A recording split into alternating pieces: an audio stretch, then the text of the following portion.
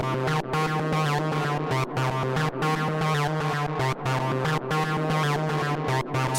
Spaces.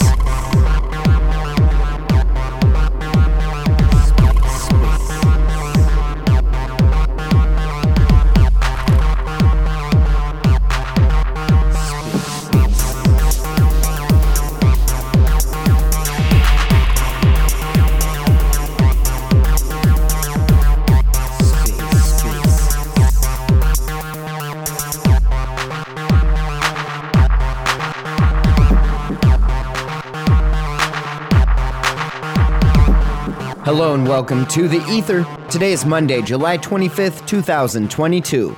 Today on The Ether, the Jackal AMA, hosted by Cosmos Haas. Let's take a listen. Hey Haas, how are you doing? What up, bro? Haven't spoken to you in a while. How you been? I'm pretty good, man. I'm getting better.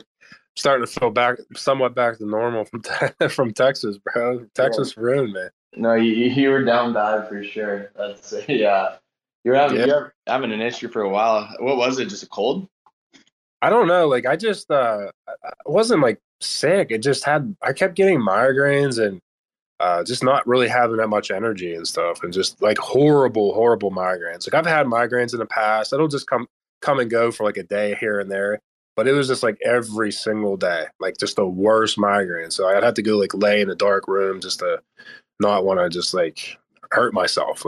My head was killing me, dude. It was so brutal. And then like my job in real life, like I have a tax account, so like I'm staring at the computer all day, and then I'm still trying to like do crypto at the same time, and I also had like this horrible cough. Like I never get sick. I had this ridiculous cough that would just never go away. It was so frustrating.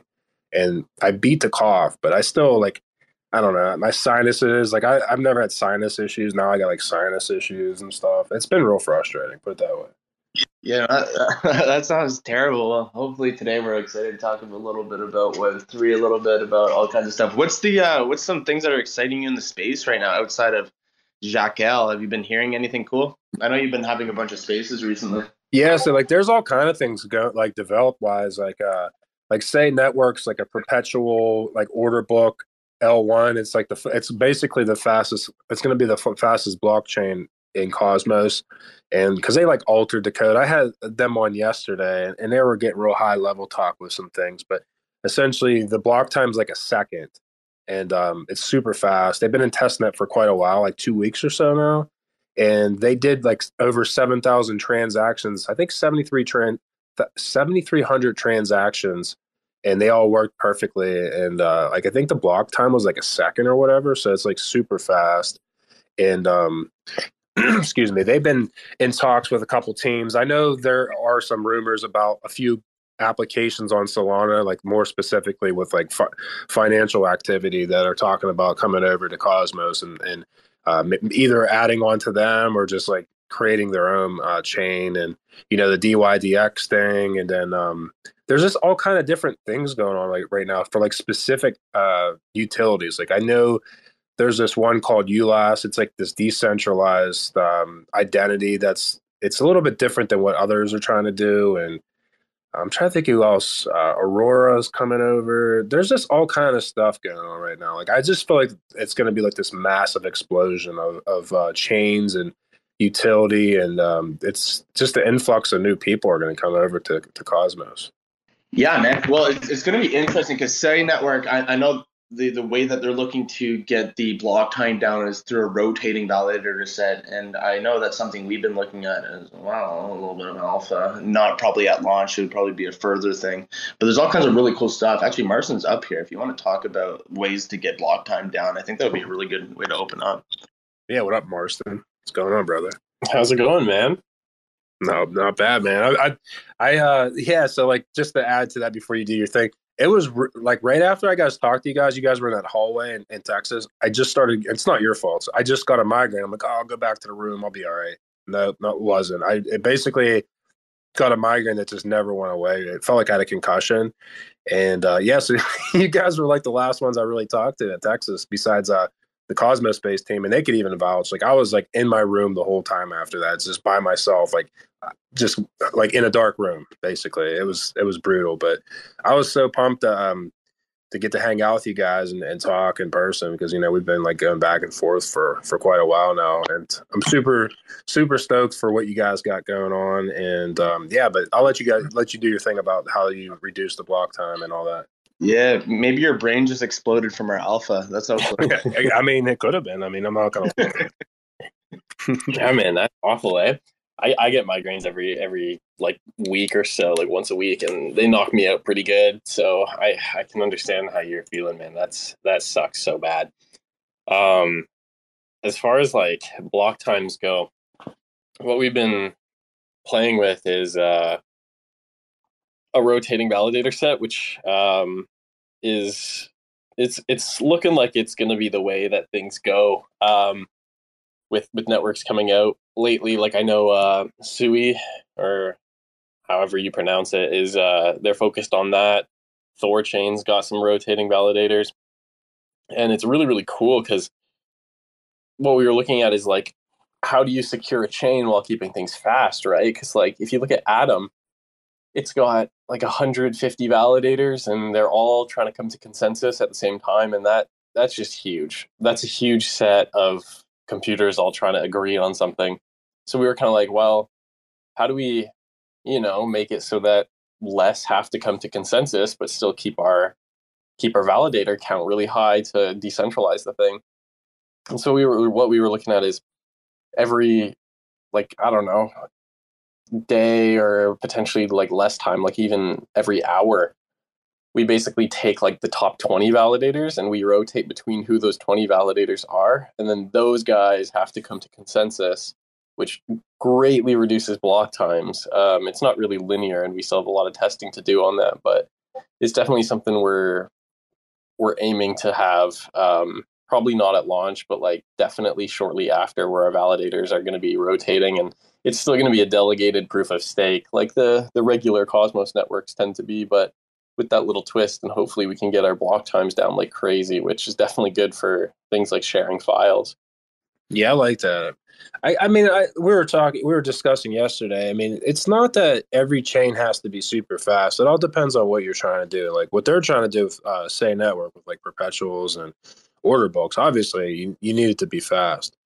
File sharing, yeah, I would think you would want it to be pretty fast too. I mean, I don't know, if what is it? The general rule of thumb is like the more validators, the potentially the slower the network's going to be.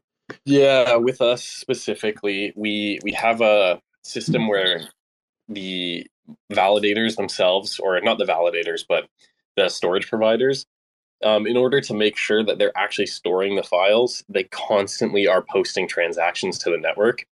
So like it's going to be adjustable by governance depending on how fast we actually want to set the bar. But these transactions, like if there's 50 files being stored, there's probably going to be an average of like one transaction per block just from proving that there's files being stored. Now, like imagine there's millions and millions of files being stored. Now you've got like thousands of transactions per second just on proving that data is there. So what we're really aiming for is trying to cram as many transactions as possible into an individual block, which lets us get our network speed a lot. Like we could probably be comparable to something like Juno, if we've sped up, but we'd be handling like way more transactions than Juno would be per block, just because it's not users interacting with it. It's like our actual data providers posting so much data to the chain at any given time, that we're definitely looking for ways to scale. It's a volume hack for Jackal, essentially. So we're gonna have so much volume. It's gonna throw off all the metrics, but it's not gonna be users. It's essentially going to be all the miners just proof of persistence, proving that they have it. Yeah, and I know you guys. We were talking. It's just like you were saying about the overload of like information, and I know myself. I guess my body just had enough. Like I think that the heat had a lot to do with it, but then like I came back home and I still wasn't getting enough sleep, and the migraines and everything else. So I kind of like forgot. I was talking to Emery yesterday. I totally forgot you guys are going to be your own L1, if you wanted to talk about that. I know, like, initially, I don't know if a lot of people realize that, but initially you guys were just going to be an L2, and then, you're going to be an L1. So, like, I don't know if you want to touch on that, and then what the difference is for people out there that may not understand what the difference between an L1 and L2, and then why did you guys kind of like decide to do that, so to speak? Yeah, Marcin, I'll let you unpack that, dude. Because there's a bunch of different reasons. It's the need for granular control over, because we're product maxis, where we want to have the best product possible, right? And for us to be able to do that, we actually have to start adding modules into the chain to streamline things. And I'll kind of let Marcin speak to the different reasons why we decided to move to an L1 while still having a smart contract on the secret network. Yeah. So basically, the way our system's set up right now is kind of like, we like to call it an L1.5. So traditionally in like websites, you have your front end and your back end, and your front end is what a user is going to interact with, and then all the data and information is taken from the back end. So we kind of took that approach with Cosmos as well. So we've got our own chain, which is our L1 built on the Cosmos SDK. That's what we consider our back end. And then we have front end applications, and specifically our front end application on Secret is what brings us privacy. So you can use our Jackal network completely permissionlessly. There's no interacting with any blockchain other than our Jackal blockchain, but that comes at the cost of you don't have privacy. So what we do is kind of have this interface of the Secret network slapped on top of our network. And anytime somebody's interacting with our network, they're kind of going through the Secret network, giving it that privacy element where you're encrypting your files before it's sent over. So basically, we have our storage platform, and then anybody else theoretically could build a front end for our storage platform. That would all be public information. So if you're hosting a website or something, you could totally do it there. But with our secret network front end, that gives us the ability to have granular controls about privacy, sharing data with other people, all that good stuff. That comes from the secret network front ends that we've built to handle all of the interactions between the user and our chain rather than them interacting directly with our chain. That's nice. Like, so I completely understand that. So I think you guys would technically be the first L1 in Cosmos. Well, yeah, you would be the first L1 in Cosmos. Like, what is, when it comes to mining, like, what's the difference? Like, instead of being a validator, why mine? Yeah, so we actually have two systems. One is being a validator. We still have validators. And then we also have our storage miners or data providers or whatever name you want to give them. We call them miners because that's what Filecoin calls them. And Filecoin is a huge inspiration for us. And so the idea is if you're a validator, you're securing the network, you're taking care of actually keeping track of data contracts, which is like if somebody posts a file, they lock themselves into a contract where their account is being used by that space. And they kind of rent out their account to space that they themselves post, if that makes any sense. But essentially, the validators are what's actually securing the network. They're doing all the delegated proof of stake. They're making sure that the user at any time knows where their file's being held. The miners themselves, they use the exact same software as the validators. The difference is they basically just flip a switch saying, I want to be a miner. This is how much storage I want to provide. This is the collateral I'm going to put up in case I, act maliciously. And then users will be able to discover that miner through the blockchain, which is again being secured by the validators. And from that, they're able to go through the validators, find a miner. They're able to ask that miner, hey, can you store this data for me? The miner, if the user is using the secret network privacy layer, they'll never know what the data is. So you don't have to worry about them seeing that.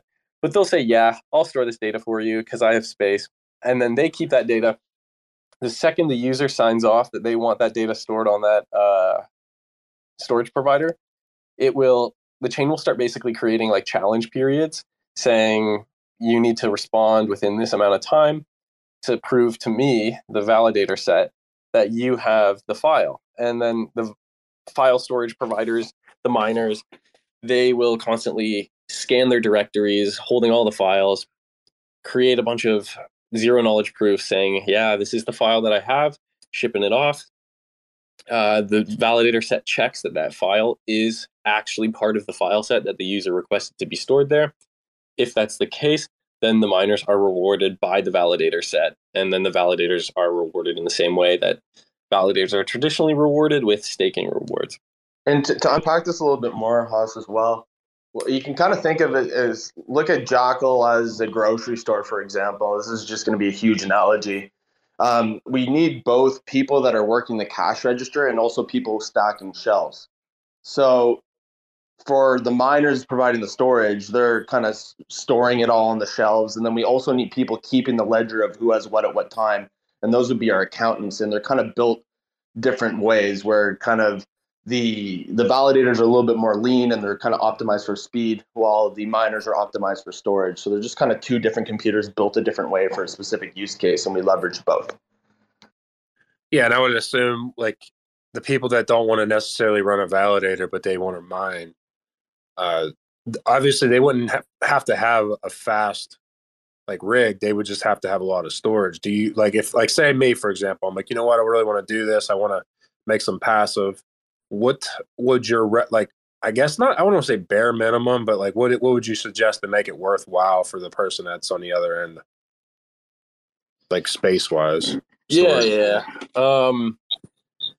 It kind of depends on your situation. So I know, like myself, I've got, old computers lying around that don't really do anything anymore. Now, if I was to hook those up, I'd be okay and not making a lot of money on them because they were just sitting there anyways. If you're going out to buy a system, that's a little bit different. You might want to invest a little bit more in one of those systems to recoup your investment quicker. The more storage you have, the better. But with more storage comes higher system requirements. So if you just want to run, say, like 1 terabyte, you don't need a super beefy rig. But if you're trying to run like hundreds of terabytes, then you're going to probably want to increase your RAM, your processor. So it all comes down to what you're actually after, what your specific use case is. So like, as I say, you can run it on a pretty bare bones machine. I know, like, I'm testing everything on a MacBook Air, and it is keeping up very nice, and it's got like half a terabyte in there. It's storing data, it's requesting it back, like shooting it back pretty fast. So that's a super good, just if you've got old laptops lying around, you could probably wire them up and earn a little bit of extra cash. Whereas if you're going out to buy a big system, you're probably going to want to get something higher end, probably like if you're running, I'd say, I don't know, 200 terabytes of like, well, I guess you can't really get a home system with that much storage and make it normal. But if you were trying to get like 10, 20 terabytes, then you're probably going to look at like, I don't know, a Ryzen 5 processor, 16 gigs of RAM, just a standard gaming PC, I guess, without the graphics card.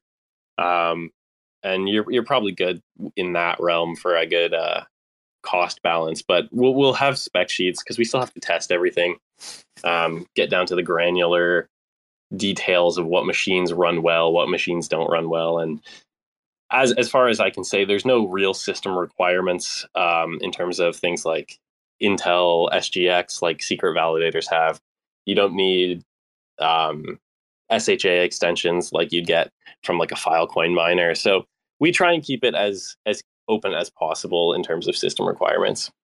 So is it going to be real like simplistic for someone? They'll just like, you guys will provide like the install, like, hey, just install this and this is how you do it.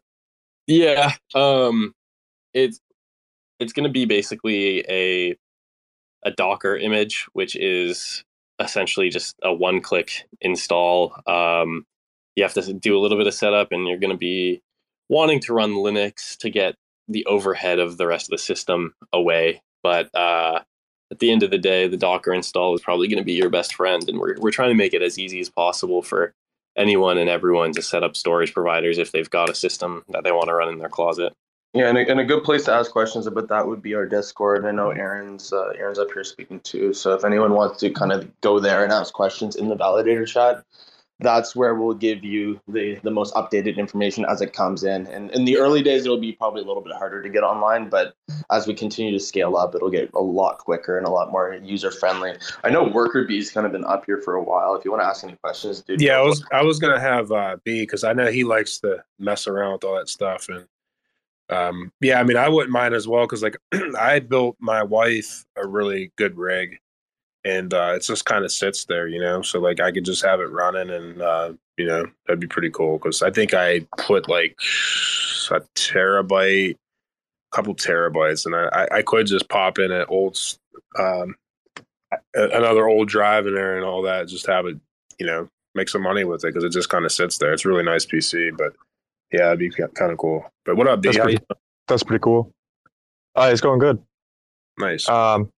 Yeah, I use a lot of virtual machines, and so I've been like just installing Kepler onto virtual machines and then accessing messaging apps, browsers. So I'm actually looking for storage. So it's like amazing you guys are doing this. It sounds really cool, the whole infrastructure. Do you guys happen to have redundancies? Like what happens if, I load my system up in my closet, I go on vacation, and this thing just like turns off? And then me as a user coming by for my files, what's the security around that?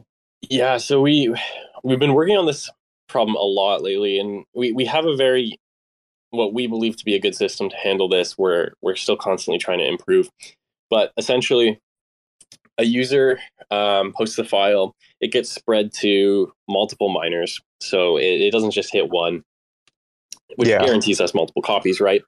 But then we face the issue of like, if all three or whatever the number is of miners go down, then file's gone. So what we've got going right now is a system where if the storage provider fails to provide proofs, it fails to provide enough of them within a set amount of time, they lose the file deal. So that file is moved over to a new pile on the network saying, hey, these files were canceled by the miner.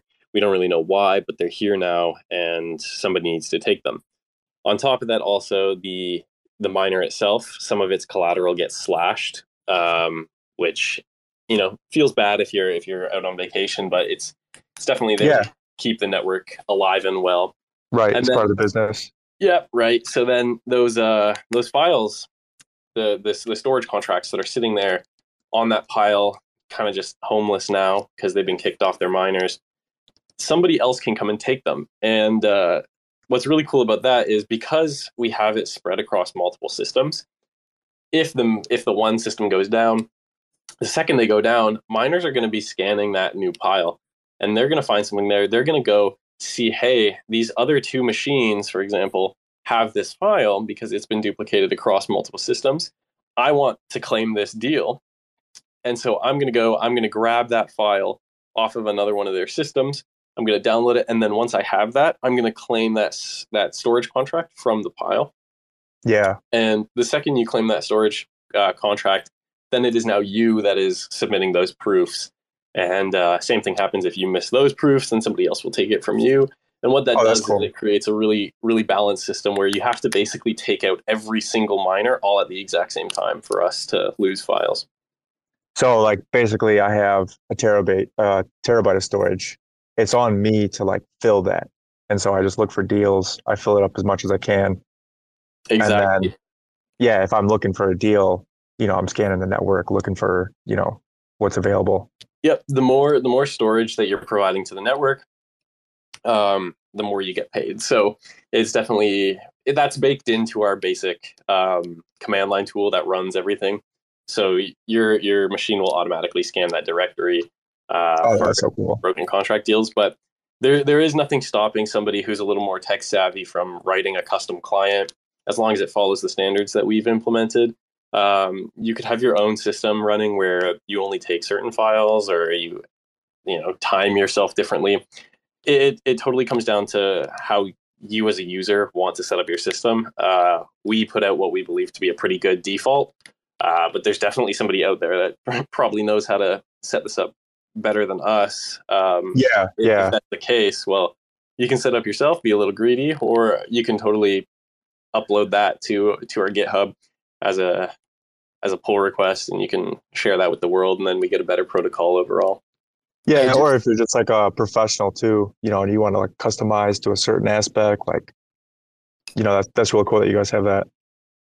Yeah. We try and make it as modular as possible. If there's anything we can do to improve the experience on our users, then of course that's in our best interest to take it, because we want the network to thrive and grow as much as possible. Hey, did you guys, just random thought, did you guys meet or talk at all at OsmoCon?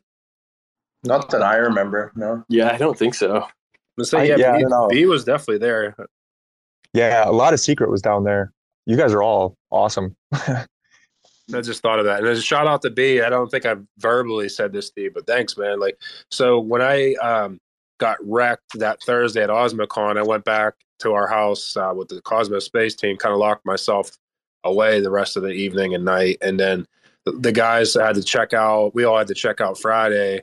And then like Clay, we were driving around forever. Clay dropped me off at the Airbnb. It was me, B, and I can't, Pav, maybe it was. But like B can vouch for me. I just locked myself in that room, my own little room I had, and he took care of me, man. You went to the store and grabbed me some Gatorades and stuff. You're like my savior, bro, because I couldn't function. I've been concussed before from football. It literally felt like I was in a concussion for like 2 days. It was the worst experience. No, I had it too, and it's like a train hitting your head.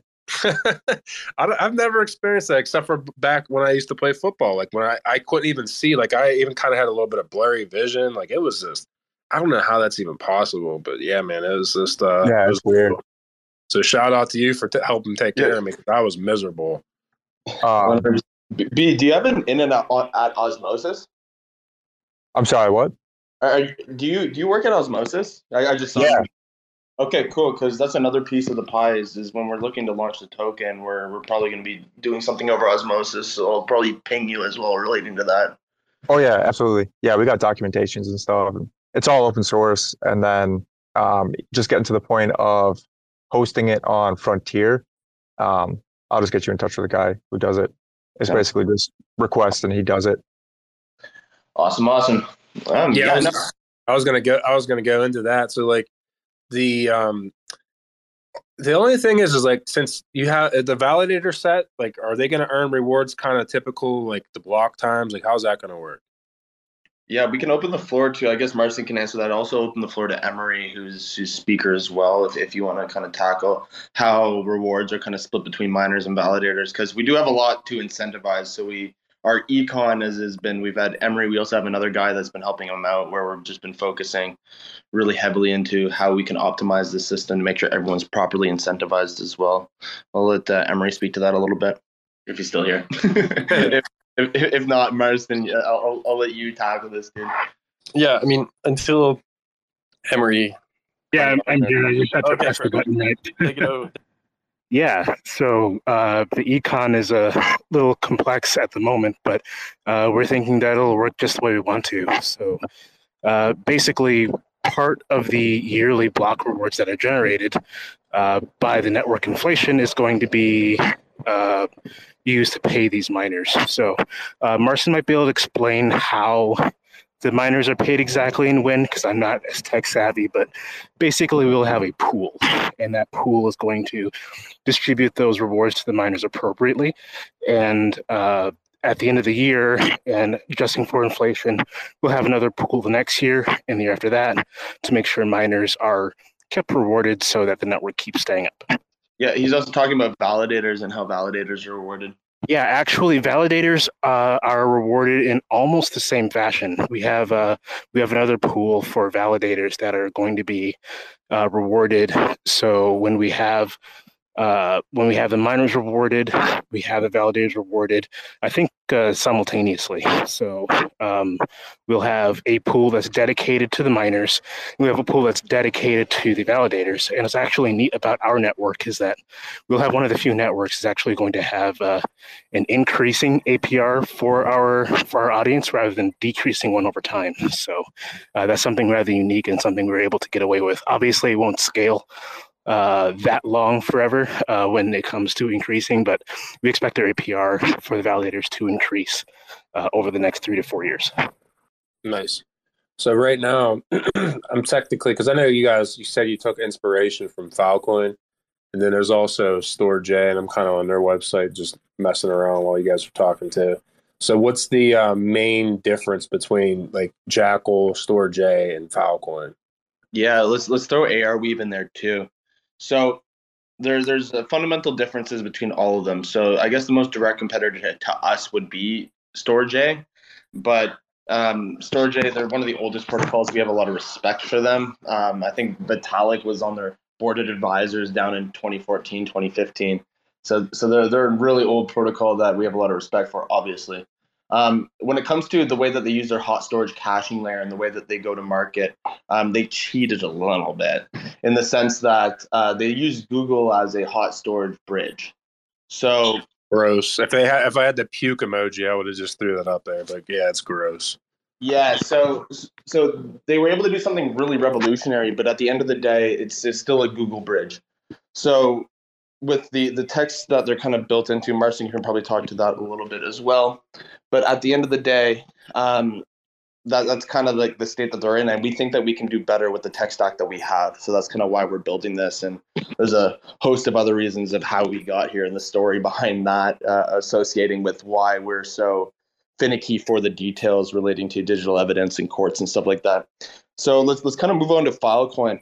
Filecoin's a really cool system if you're looking to archive and you're looking to kind of put stuff away into cold storage. We have a lot of respect. We have a ton of respect for Filecoin, and we like them a lot. And we think they have some really revolutionary software, from IPFS to the way that they use CIDs, all that good stuff. But the issue with Filecoin is that it's a little bit too slow. So if you're an end user that's looking to kind of deal with your files a lot and very quickly, you kind of have an issue there because sometimes it can take 24 hours for your files to get to you.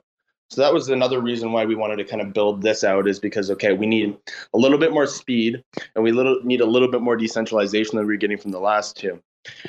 ARweave is a little bit different in their own way, where they kind of do something different, where they're trying to do storage in perpetuity. What is storage? So they'll say, okay, you pay $6 a transaction and then you get your files, quote unquote, forever. What does forever mean? Marcin will get really technical on that. But when you get to the point where drives only really last 5 to 10 years, sometimes if you're lucky, you'll get 20, but that's not really forever. And it's really hard to scale something like ARweave. But what it is really great is it's great for archives. So there's no one really in the space right now that has the speed that we need to decentralize the storage layer that's being leveraged by Web3 right now. If you notice, when Amazon goes out, so does all of Web3 for a weird reason. And this is kind of this market space that we're trying to really attack, is to figure out how can we decentralize that middleware, how can we decentralize that storage layer and still provide a similar user experience that is pretty close to as fast as the other options, while still staying true to the core values that Web3 is when you relate to decentralization and also having that ability to be resilient and speedy. So I kind of knowledge dumped a little bit and I might have rambled a little bit, but if you have any questions from that, I think we can go from there. No, I mean, that was good stuff. So I know when I'm trying to remember, you guys initially set after, I guess, the files were inactive, you would put them in archives. Initially, it was 3 months. Did you guys change that, or you're sticking with 3, or are you making it longer? Yeah, so what we're going to be doing, and I'll let Marcin speak to this. So we were thinking about 3 months, but we might just keep it forever as long as the deal's being paid, from my understanding. Marcin, if you want to unpack that a little bit. Yeah, so we've kind of shifted a little bit. So it's not so much hot storage and cold storage anymore. We've upped the speed of what we call cold storage a lot, to the point where it's almost comparable to the hot storage. So really the only thing here now is the difference between it being stored on solid state drives and it being stored on spin disks, which those two things are very different in a kind of micro scale. But when we're looking at most people's internet speeds, most of the time you're not usually going to be dealing with data that is being sent over the internet that is taking full advantage of even a hard drive. So for certain applications, we're definitely going to have the option for miners to post proofs more often, which they will really only be able to meet if they are storing it on solid state drives. But generally, most of your data is now stored in what we call our cold storage, but it's not so much cold storage anymore. It's about as fast as the hot storage that we used to have was. So ideally, we have a really nice fast system where, unless you're doing really high level speed required transactions on our network, you're going to be generally using the basic package, and it's going to be a little bit more specialized to get that hot storage. But the price doesn't change with that. We're still just confident in the technology that's backing it, and a lot of improvements have been made, so we can worry less about hot and cold storage and just call Jackal hot storage. And the other thing with that is when you're looking at, so I have gigabit internet here, I believe, in my house, and even those kind of spin disks, as Marston was referring to, we can still get your data to you faster than your internet can possibly register it anyways, right? So the limiting factor that we started to realize is actually the end user's internet rather than the speed that we can get it to you. So we're able to provide the same comparable speeds to pretty much anything on the market. It'll be a little bit slower just because it's end-to-end encrypted. But at the end of the day, we're able to decentralize that middleware and provide a pretty close experience to your AWS S3. Nice. So I know one of the things I really liked that drew me to you guys initially was the fact that, like, say my computer, I don't know how many files are on it, but I just wanted to send all my files and end-to-end encrypt it. It's so cool that each individual file gets its own essential private key. And then, like, if I was a company, I could say, okay, this file and these ones we can share with like this group of people. And then, okay, well, I'm the co-owner. Let me share the rest of these with just the other co-owner. And like you can differentiate, which is like, to me, is really useful for everyone, especially businesses. And you can just go down the list of different types of whatever sort of business sector you're in, pharmaceuticals, health industry, law enforcement, just like whatever, essentially. So like, that's what I always liked about this, because it's just so practical on like any level, whether I'm just like, I want to have my own files on my computer and not have to worry, like if someone got into my computer, they can just easily see all my files. Like, okay, they got into my computer, but then like, good luck after that, So like, I really like that fact of it. And that's so applicable to the companies and entities, because, like everyone now, they sign up for all this crap. And then they sign up for it, and then their social security numbers are everywhere on all these Web2 different applications and websites, and then they get hacked, and now all your information's just out there for anyone to see, And like I think that this, in my opinion, it doesn't maybe necessarily look at, it's not going to spruce up like a lot of people that are already in this space, like that want to NFTs and do all this degen and stuff. But really, like, to me, this is really vital to bring over people, in other industries, like their lawyers and their doctors and their, they have their own firms and stuff like that. Because, I mean, what are they using now for the most part? You would think probably like AWS and all that type of stuff. But I mean, really, it's not really secure. So, yeah. It's not really secure. It's also not private, and there's a lot of crazy things happening. I know we have this issue in Canada where you have all these rules where you can't share data with third parties. But it's the truth of the matter is that almost always when you're dealing with cloud storage, there's a third party that has always access to that data. And when you have access to that data, and data is also free flowing, being bought and sold for different use cases, and there's not really great controls around it. You have this kind of very dangerous situation where we have 14 billion compromised credentials just sitting out there on the open internet, and that would be your usernames, phone numbers, emails, passwords, real names, stuff like that, just purely from data breaches. If I remember correctly, I think Twitter got hit in early January, and they just got announced recently as well, where all your phone numbers and stuff is just, these are all the credentials that are used for you to access your online life. And we think that it's a lot better of a situation. And this is kind of the beauty of blockchain technology, is like we're in the infancy of this kind of stuff. But when you start to think about things like self-custodial data storage, it opens a crazy door of possibilities for things like Fiverr like marketplaces, or the ability to have professional service deliverables delivered on chain through paywalls where the data is shared with you once you pay, for the ability for you to be self-custodial of, I want to say, brain interfaces and things like that. When you have, as we start to get more and more involved with your actual physical interface and the amount that we're spending online, you have to kind of ask yourselves, like, hey, where's all this data about myself going? And there's these data brokers out there, that there's all kinds of stuff. But what we think is if you're able to be self-custodial of all of your data, when you're accessing these different applications or just living your everyday life, it's kind of empowering in its own interesting way, where you can monetize your own data if you want to monetize your own data, but we're not going to be doing it for you,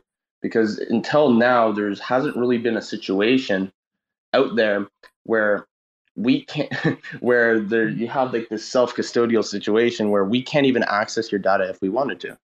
It's truly your data, at the end of the day. And it's an interesting thought process of how we got here and what we can do with this information. Sorry, not this information, this technology. And moving forward, where you can have ways that you interface with different applications where you can still maintain custody of your stuff. You can think about organizations, the way that you can have Adobe sign. I guarantee you, Adobe's not going to come and testify in that court case, but you can have this fully provable on-chain signature, for example, things like decentralized identities, things like all of these different things that we can start to actually truly embrace Web3 for what it's used for and what it could be really useful for.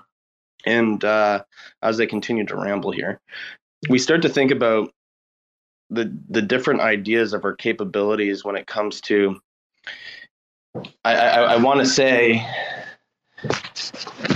there's so many things that are just jumping around in my head right now. I know you're about to talk, Haas. I'll let this come back to me. I got something to chime in with.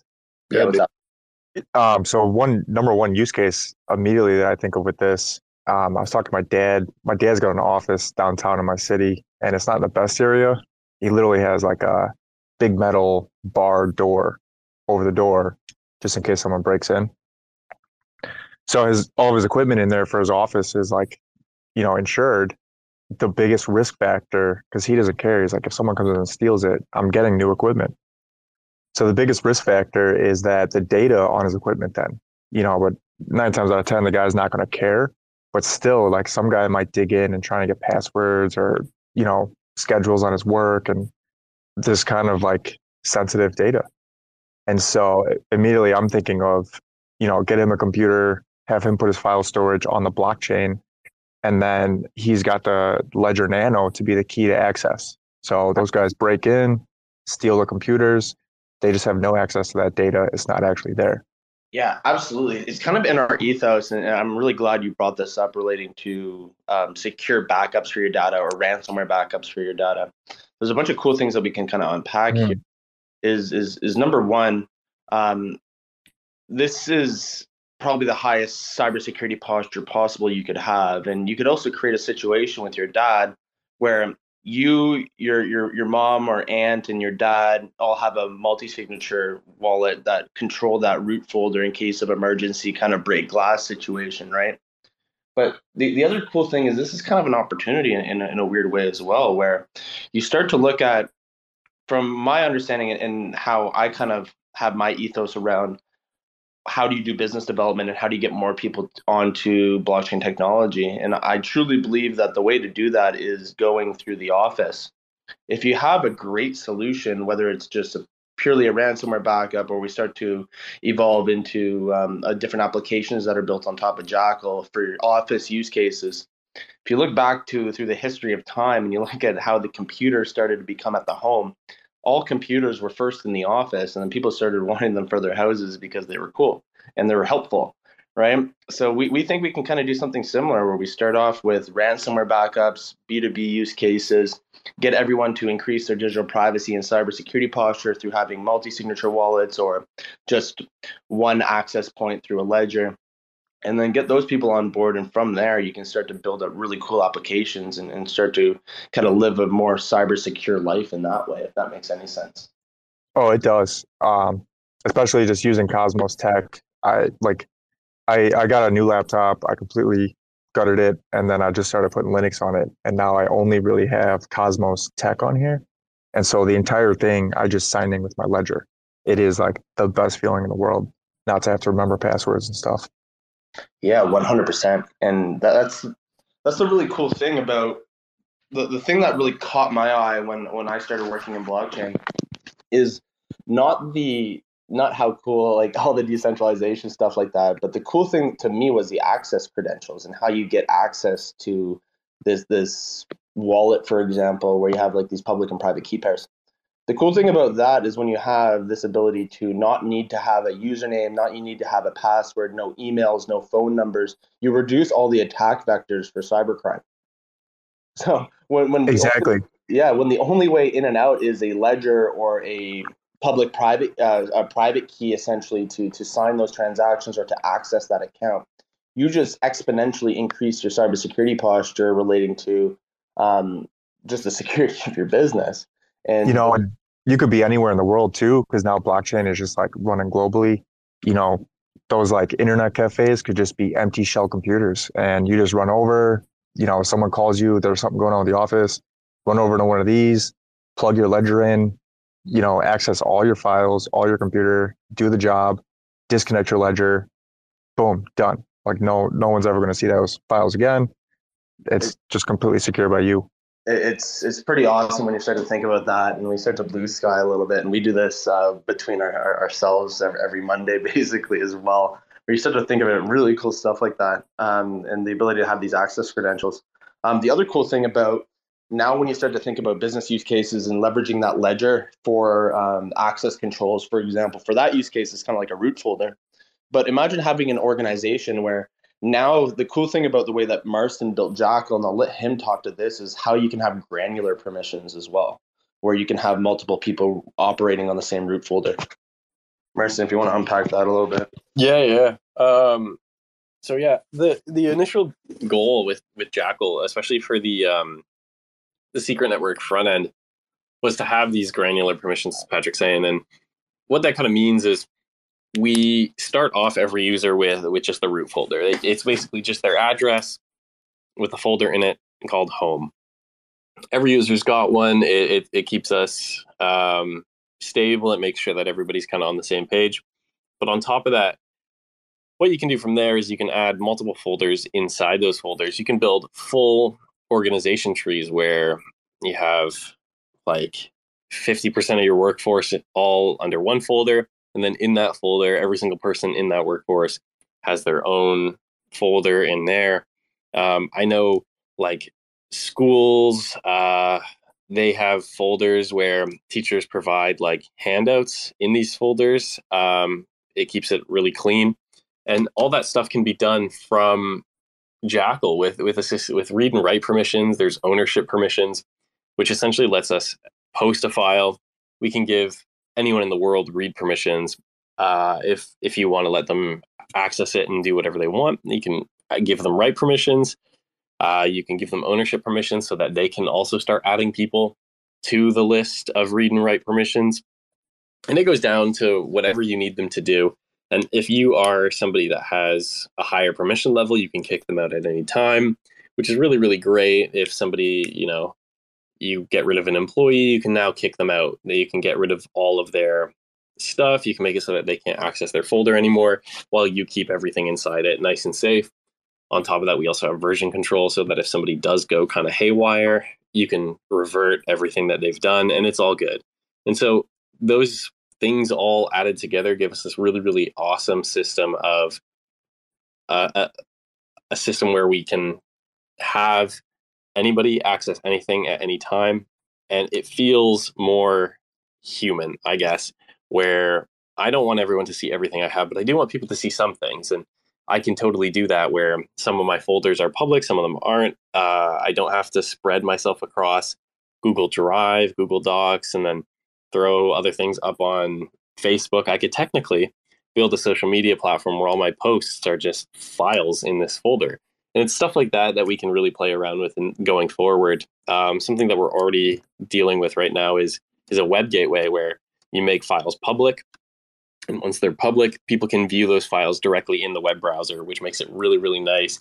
Every user account comes with a www folder, and anything in there paired with our name service will direct you to that folder, depending on what name you've registered on the name service. And that gives people the ability to host full static websites just inside Jackal natively, which is really, really cool. And we only get that from the permission system.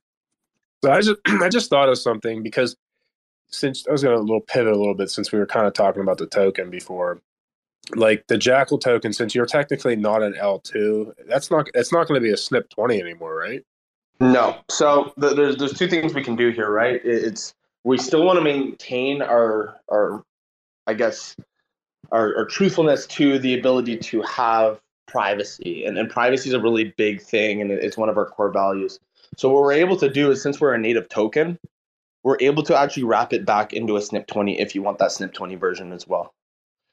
So what we're able to do is the reason why we actually have this now native token is we can make sure we have that token everywhere we need it to be at any time.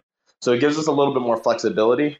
Natively, it's not private at this current time, but what we can do in the meantime is we can wrap it back into a SNP 20 if you're looking for that privacy.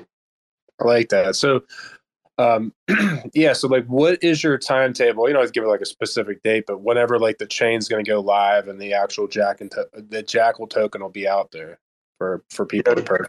If everything works well, we're looking at next month. Okay, cool. And then I just always ask this question. I don't care, but I know people ask me. I've seen, even when I posted that I'm going to be doing the show, some people were even in the comments were like, "Hey, when airdrops?" Like, are you going to do an airdrop before? Like, what is your go-to plan to get like the Jackal token to have enough liquidity, so to speak? Yeah, so well, let's talk about airdrop first. So I know Marston can speak to this as well, but I think if I get this correct, as soon as we launch the chain, we actually have a mint module built directly into the blockchain, so it'll actually distribute it as soon as it's launched. So as soon as we click go on Skynet here, you'll have your tokens. I know that secret, we're going to have to get those guys to click claim because they don't really share the same, I want to say, chain ID as the other blockchains. So they have one extra step, but everyone gets their tokens as soon as we launch. When it talks about liquidity, so we studied probably, I want to say, about 100 different public sales and how those went. And usually when you do a public sale, it's an act to kind of raise capital to provide your own liquidity. So what we're looking to do here is we're actually just going to provide our own liquidity right out of the gate.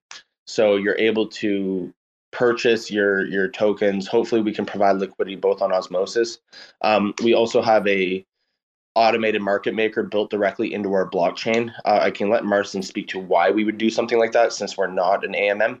That's not really what our focus is as a company. We do data storage, but we needed that so we could get a native price for the cost of storage without using an oracle, which can act as a cybersecurity vulnerability. So that's kind of one thing. So we are providing our own liquidity, but we're also providing the world with an ARB opportunity as well, because we have this swap function built directly into the chain. So if you're an ARB guy out there, feel free to leverage our spot where you can get a spicy arbitrage if you would like. Other than that, does that answer your question there, Haas? Oh yeah, and then I guess the only to add more comment to that is, did you guys come up with like a defined total finite supply, or how's that going to work? Yeah, so Jackal's going to launch at 100 million tokens. Only about 5.5% of that will be liquid. So the rest will be locked investing schedules, locked in the community pool, locked with all kinds of different things. And then from there, those will kind of slowly be drip fed over, I want to say, 2 years for investors, 4 years for team and advisors, where you're kind of locked in that vesting schedule to make sure that no one dumps on you guys right out of the gate and make sure that all that is safe. Other than that, when it comes to, I want to say, what was the question again? I just completely No, got off. you're good. I was just basically adding, like, did you guys come up with like a finite supply? So 100 million off the bat. Do you have a max supply, or is it like that? That's only that's the amount. That's total 100 million. So we come through a theoretical maximum around 400 million. So if you look at our econ paper and you start to kind of dissect, there's a lot going on there, and it's pretty intense because we have so many things that we have to incentivize. But it's kind of like a reverse log model where it starts off with really heavy inflation, and then it kind of starts to taper off around the 400 million mark. The reason why we did that is because we need to have an inflationary token, because if it was purely deflationary, we would run out of tokens to incentivize miners. Whether that's in 10 years or 20 years, we kind of want to be sustained in perpetuity. So if you look at the econ model, you'll notice that it has this theoretical cap of 400 million tokens, and it's very unlikely that it would ever cross that within like the first like 30 years of us being a protocol. Nice. I'll have to check that out. I haven't looked at the actual tokenomic part of that yet, so that's cool. Yeah, it sounds good, man. I like everything I heard. I'm like I said, it's exciting because this is going to be the first opportunity for people in Cosmos. Like if they just want to try to make some passive by mining, they can, So, and mining's really not computer intensive as long as you're not like, hey, I want to do 50 gig, I want to do 50 terabytes or something. But it should be pretty chill for just like the average person. So that's cool. Especially in the early days, man. Like you could probably boot up an old laptop and make a significant amount of Jackal tokens, right? Yeah, man, that's what I mean. Like I have so many computers that are just like sitting there doing nothing with them. I could just load them all up and just let them just get some work, man. Get them some burn, So that's pretty cool. We want as many people to hook up computers as possible. Just because the more computers we got hooked up to the network, the more data we can store. So that is the goal, is to kind of reach that petabyte scale eventually, which is the hope. So are you or someone on your team, are you trying to do like customer acquisitions with like companies? Because I know like what you guys are offering, I'm not trying to shill you guys, but I mean, essentially it's just vital for everyone to get on board, because like, why would you want to store your data like the way it is right now? It's just it's essentially the worst solution ever, is if you're using centralized entities and you're storing it on the cloud and you're like on AWS or Google or whatever. Like it's just the worst way of storing data right now, like for everyone. And there's so much data. Like data's not going to end. It's going to just keep increasing. And these companies and these entities, and hell, I mean, even like I would just assume, I don't know.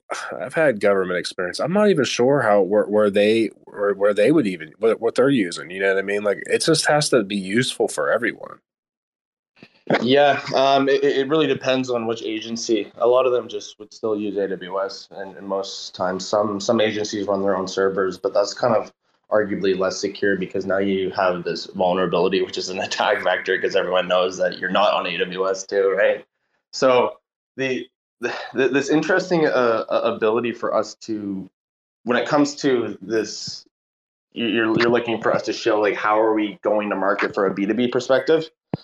That's really long sales cycles. It's a lot of personal interactions and trying to gain trust and trying to hold their hand over this Web 2.5 bridge into this crazy world that we call Web 3. So a lot of that is a lot of hand holding. It's a lot of managed services as well, so they can still leverage that high security and privacy posture without sacrificing that ease of use that they're used to. So it's a learning experience. It's one step at a time with them. When it comes to the business to customer product, which as soon as we launch, that's all marketing. That's let's get out the gate and start running.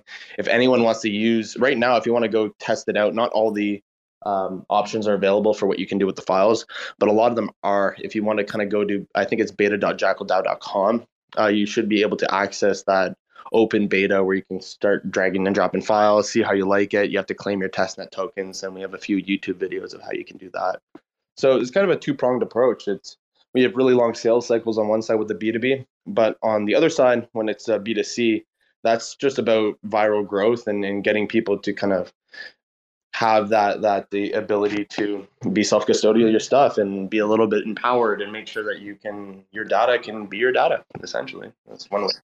So yeah, I guess a good way of doing it would be just to do all these conventions, because I know when I was at the permissionless event with Osmosis, it was 3 days, and on the third day, it was it kind of died off, but everyone that did come by were literally Web2 people. You know, people that knew about a little bit about crypto. They didn't really understand how it works, but they're like, "Hey, we're just trying to be on the forefront of this." Like I talked to multiple lawyers, accountants, like just all kind of people that were like, "Look, we have a firm." I even I even got offered a couple of jobs, and I'm like, "Nah, I'm all right now, but I'll keep you in mind." But yeah, I mean, like that, I would feel like that's probably a good way too, because that's just they want to get in, and that's, to me, I don't know necessarily at the central. I seen a lot of traditional people there that were like, it seemed like more like just a younger crowd for the most part. So I'm not sure. You guys maybe you may know a little bit more than me, because we really were just kind of walking around and doing different things. But I'm sure you guys probably had some Web2 people stop by. Well, it depends on what conferences you go to, because we've been going to a lot of them, right? So some of them, if you look at anyone that's run by Blockworks, whether it's permissionless or I think it's Digital Asset Summit's the other two that they have, one in London, one in New York. Those are kind of like the traditional white collar, like tie suit kind of situation, where it's kind of like they're trying to dip their toe into what is Web3, and those guys are really important as well, because we want to kind of decentralize that middleware and get as many people as possible into a more secure and more privacy resilient infrastructure as well, right? So that's one side of things. Then there's decentral, and that's for all of us that are the fun-loving Web3 guys that are a little bit degen, but we like to have a good time as well. So you'll get used to that there at Decentral. Like the ETH events, like ETH Denver, ETH Toronto, those are kind of middle of the road, where you have both sides of the fence. It's a little bit of TradFi trying to dip their toes in, and there's also a bunch of guys like us running around as well. So it just really depends what event you go to, right? It's they're all always fun, as long, and if anyone's ever not been to a conference, please go to a Web3 conference, because you get to learn so much stuff from all kinds of cool guys doing different things as well. Yeah, exactly. Like I said that all the time on the show. Like, if you haven't been to one, you just kind of have to go to one. And even if you don't want to dox yourself, I mean, no one knows who you are. I mean, you know what I mean? Like, you could just go and just be whomever you want to be. Like, it's not like, hey, well, they're going to know me. Like, no, I mean, unless you want to tell people. I mean, a lot of people are just PFPs, it's like they don't know what your face looks like. So you can just go. And yeah, it's a great way to meet people. And especially during the bear market, it's really good, because everyone that's there wants to really be there. Like, they're not there because the market's pumping. They're there because they believe in it. They understand it. They want to learn more or collaborate more. So it's just really good opportunities. I mean, I got to meet a lot of people at the permissionless event, and really that was just kind of like an ETH spinoff. I mean, really there was no IBC people there. Like Osmosis, we were like the only ones, and then some teams like Kosh and Stargaze, they were kind of lurking around, and a couple other teams, but for the most part, it was just all like Ethereum and Solana, AVAX, but the central was mainly all IBC, and which was really cool. But yeah, you definitely have to go to them, because it can do a lot for you. I mean, it depends on what you're doing. I mean, if you're a builder, definitely you need to go to one of those, or just go, and you never know what it'll lead you to. So for sure. Yeah. But yeah, man, I got to meet you guys, and I know the space team, we definitely want to in the future have like an event, whether it's another Cosmoverse or whatever, and actually have it in America, and probably in Vegas, because so you can get a direct flight to Vegas from essentially anywhere. Doesn't matter where you live at, and Vegas usually takes care of you. Like the flights are always cheap. I guess they do something to keep the flights so cheap to get people out there, but yeah, I think that would be a good move, to have more events specifically for Cosmos, because I envision this thing getting so big. And if you're a builder or a team, a small team especially, like, why would you want to go anywhere else? Like, you just plug in, plug in a Cosmos and do your thing. So, yeah, If man. whoever hosted a conference, I'd be there in 2 seconds. Hell yeah, bro. It would definitely be in Vegas too. Like, it's just because like I feel like obviously Vegas is amazing, but like it's just I've been all over the place and you can get a direct flight to Vegas. I feel like from anywhere, like every major airport, you can get a direct flight to Vegas. Like it doesn't matter, even if you're in a small city or a small place. Like I feel like Vegas is like a direct flight, like almost nearly everywhere. So that would be awesome. 100%, man. Anyways, if anyone has any questions, feel free to come up. If not, we're probably going to shut this down pretty soon. Feel free to raise your hand and come on up if you have any questions, or if not, and you want to type them out, feel free to either DM us directly or go to the Discord. That's kind of where we bounce back and forth with the community, and it's kind of the best place to get all that good information. Yeah, man. Shout out to everyone that stopped by. Like I try to tell everyone, this is essential for. It's something that no one ever talks about too. Like you can go around and people are talking about, and it's more about like NFTs and all that type of stuff, which is cool. And I always say like the next wave of people coming over, it's definitely like play to earn. It's music, it's NFTs, but also data when it comes to real real utility for companies and entities, like data, like end-to-end encryption, and them to feel safe and secure of actually having their complete control of their data. Like this is definitely super useful. And yeah, I just don't see like why you would want the risk. Like if you have all these like pertinent documents and like everything, I mean, even hell, you can use this for like, a will, an estate, anything. It could be stored on there. And like you were saying too before, which people don't really get, is that you can have a multi-sig, for anything. So like it's just it's an amazing opportunity utility for data. It's like a different wave, and it's cool to see it, to be honest with you. So yeah, we're talking about wills too. An interesting thought process and of what we can do with time release, where if you, for example, if you got hit by a bus tomorrow, you could also figure out a situation where after a certain amount of time, all your files can be sent to someone that you choose for them to be sent to as well, which is an interesting thought. And I would never store your private keys digitally or type them into a computer unless it's going directly into a wallet address. But theoretically, if you could store private keys on Jackal and is deemed safe enough to do so, an interesting situation can happen where after a certain amount of time and you don't renew the time release, those private keys can be sent to anyone that you choose, which is an interesting thought as well. Yeah, I didn't even think about that. That'd be cool because my wife, she's always like, oh, I need to know all this stuff because if anything ever happened to you, that'd be super cool. Like I could just store everything and be like, look, this is how you get it. And everything would be there, because I always do kind of feel sketched out, like it's good practice to have it offline. You obviously don't want to save your seeds or anything like on your computer, even if you're real secure. Like I have everything encrypted, but I always get kind of sketched out like, oh, I got like this, I got my private key or my seed phrase and it's written down. Like, well, if what happens if something ever happened, it's like it's good to have it offline, but it'd be cool to have it, so if anything ever happened, like I just had to get up and go. It's like, okay, well, it's technically on the blockchain, encrypted, no one can get it. And I never even thought of that. You can have like a time expiration, like after so long, it's automatically going to do that. And then maybe you can have it almost like a subscription, so to speak, where it's like you have it set in advance. Like, hey, after 1 year, I want all this data to be sent exactly here. And then you can go back in there and say, you know what, I don't want it to be a year. I want it to be, another year or whatever. Like, it's kind of a cool idea that I never even thought of.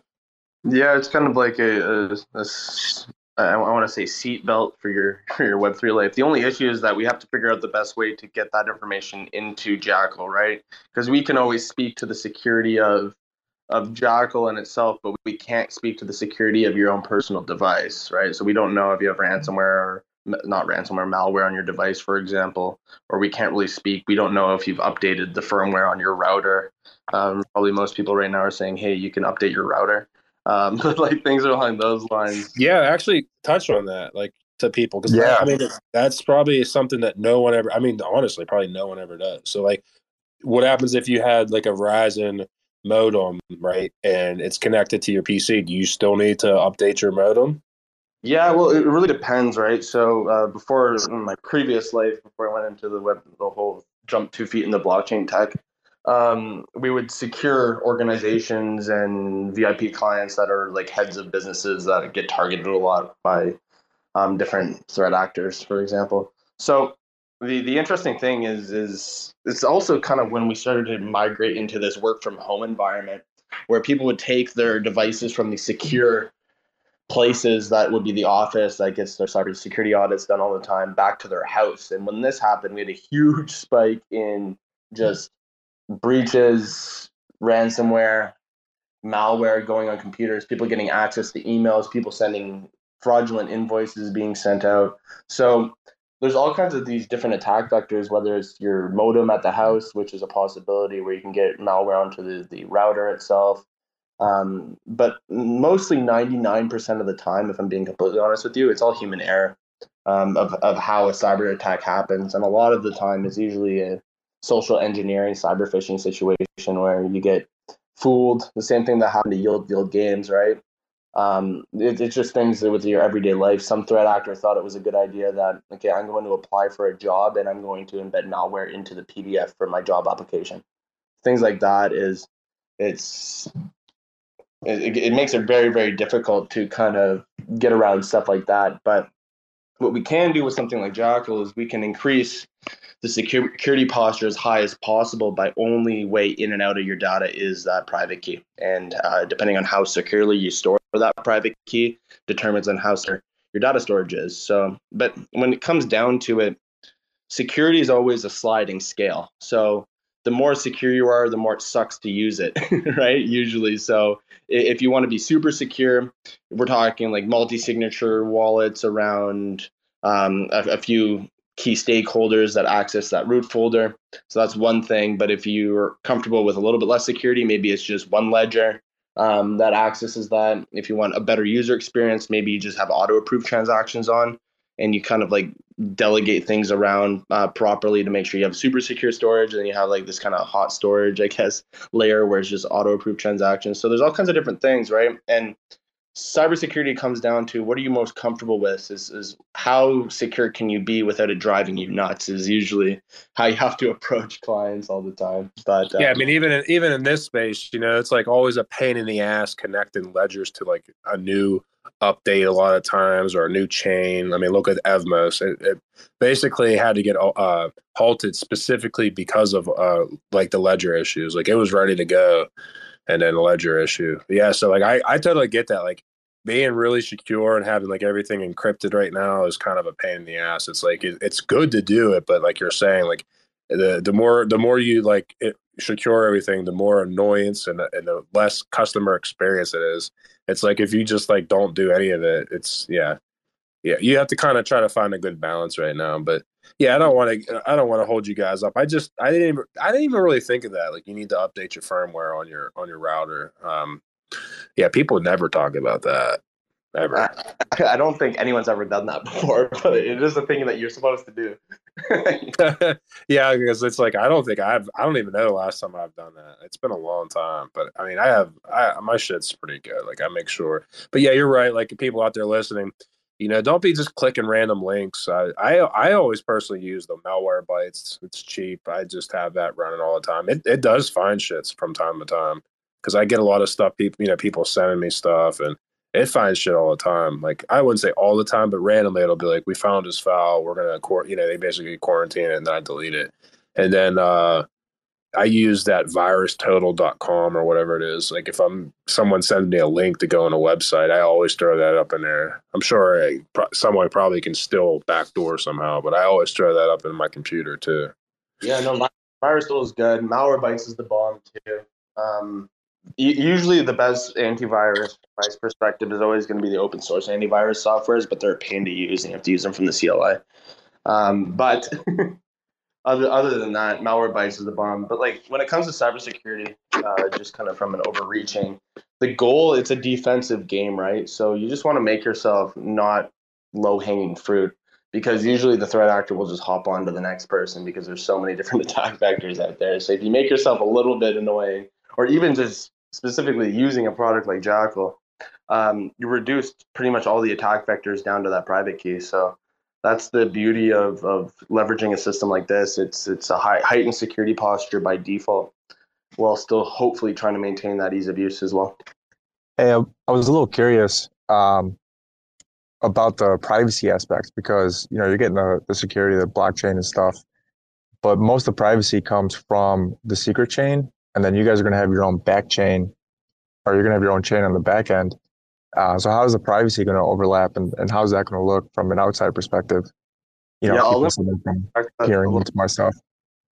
Yeah, Marston can unpack that the best. It kind of relates to your encryption keys being leveraged in the private metadata. Yeah, so as far as the interaction between the privacy layer and our chain specifically, essentially you have some sort of client, whether that be a JavaScript front end that you're using on the web, or it's an SDK that we're coming out with. Either of those things will basically bring everything together for you without you thinking about it. And what that means is the secret network is where we store every file's information. So if you post a file, essentially your local machine encrypts that file first.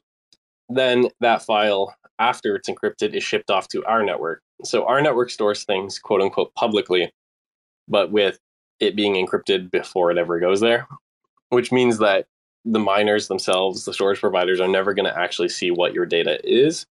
And so with that, then we take the location of that file on our actual blockchain, pair it with the encryption keys, and then we store that in the secret network. So the users themselves are interacting with the secret network, and then they send data that they keep themselves on the secret network to our network in kind of a separate workflow, but still blended together through our front ends.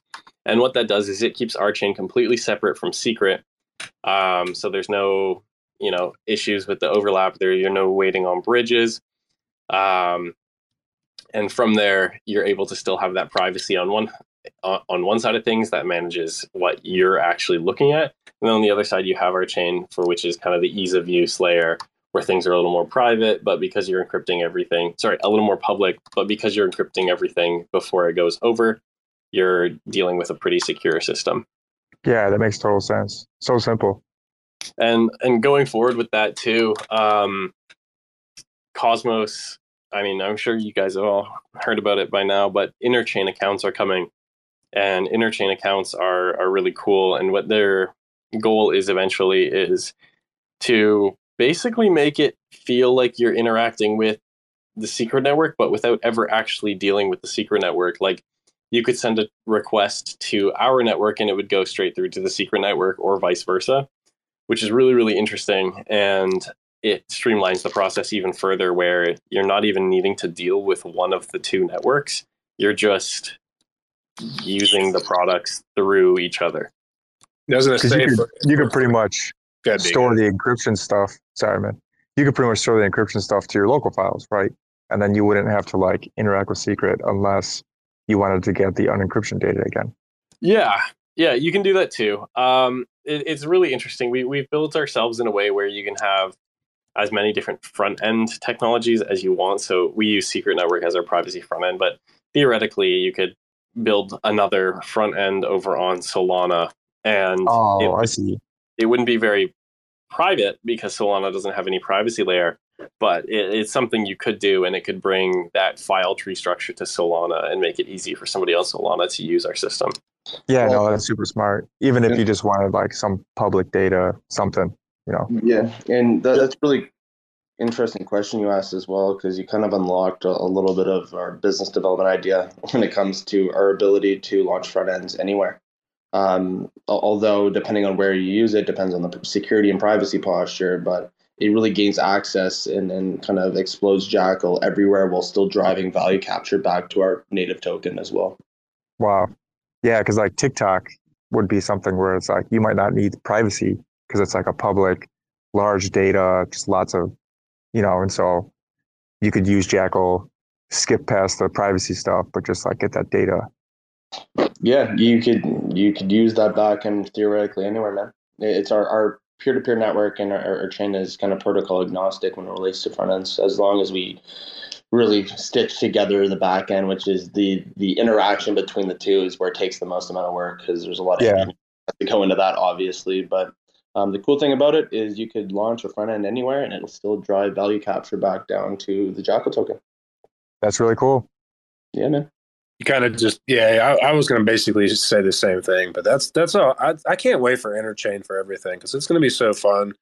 I think it just adds a lot of value to Secret too, because there's so many things that like Secret's technology can make the whole eco of Cosmos even better, whether that's just like the governance and stuff, file sharing like you guys have. There's just so many cool things that Interchain is going to bring just at the level for Secret, and then everything else too, whether that's like with NFTs that you can send from one chain to another. Like, it's going to be a good time, and I'm really looking forward to this whole transition. I think one day we're going to be those guys who are like, man, you remember when I had to have 17 different wallets and I had to do this and do that, and it's going to be so much different. We're so early still, and I'm just excited to be like on this journey, and I'm glad that I got to meet you guys, and I've been a part of this, and I'm just looking forward to everything. So I'm here always to help, and I just appreciate the people that are still in this space during the bear market and all that. And yeah, man, cheers, guys, for sure. Yeah, no, thanks for coming out. I guess this is a good time to kind of end it here. Thanks for coming, Haas, everyone, Marston, everyone on the team that made it as well. Workerby, thanks for coming and asking questions, man. That was just awesome to have someone to bounce ideas off of. For sure. Yeah, no, it's exciting to hear what you guys got. Thank you guys for coming out. Yeah, if anyone wants any other little bit of alpha or wants to ask us any questions, the Discord is the place to be. We also have a Telegram as well. Feel free to reach out to us, and we're always here to answer any questions you might have. Thanks for coming out, everyone. Take care, everyone. Hey, Raiders suck. Thanks for checking out another episode of The Ether. That was the Jackal AMA, hosted by Cosmos Haas, recorded on Monday, July 25th, 2022.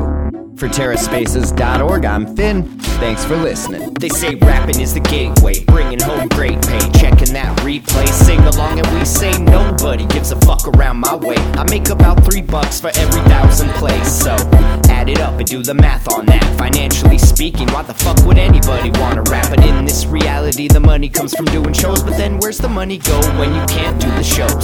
I guess you could rap on Cameo. I've been asking all my friends if I can rap on the patio. 6 feet, motherfucker, step the fuck back. Doing a little magic, pulling rabbits out the rucksack. Not everybody's always in it for the money. Looking like another crooked Sunday, and I'm working Monday. So you know I ain't stressing, left debating great methods. Amazed to play Inception, the base stay blessed. See, even with these huge sums of overall royalties, huge sums of money that go to the record label per playback can seem insultingly small. Many rights holders are making around 3/4 of a cent each time someone listens to one of their tracks, leaving only some portion of that for the actual artist. Can't even say they're making pennies per play. Until they can figure out how to turn a profit, their future will always be in question. But for now, investors see enough potential to continue to fund them. Pennies per play. Another day, another lesson. Living in the 8th dimension might be worth a little mention. Living in the Great Depression, got a real regal feel. Reeling in another sucker fish, out to make a deal, just to make a motherfucker wish. Aw shit, now you only got 2 left. You know what I wish? We didn't have any loose ends. You know what I miss? Listening to excuses. Now we're on the fence like we forgot how to choose. That's what happens when people don't know what's true. In the dark, eating bullshit up like a mushroom. In the lunchroom, just trying to laugh it off. Meanwhile, foaming at the mouth like a rabid dog. Like a fake mating call at the zoo. It's looking like the view is getting disappointed too. I'm working on the new shit, trying to produce it. It's what I'm willing to go through when I'm making my music.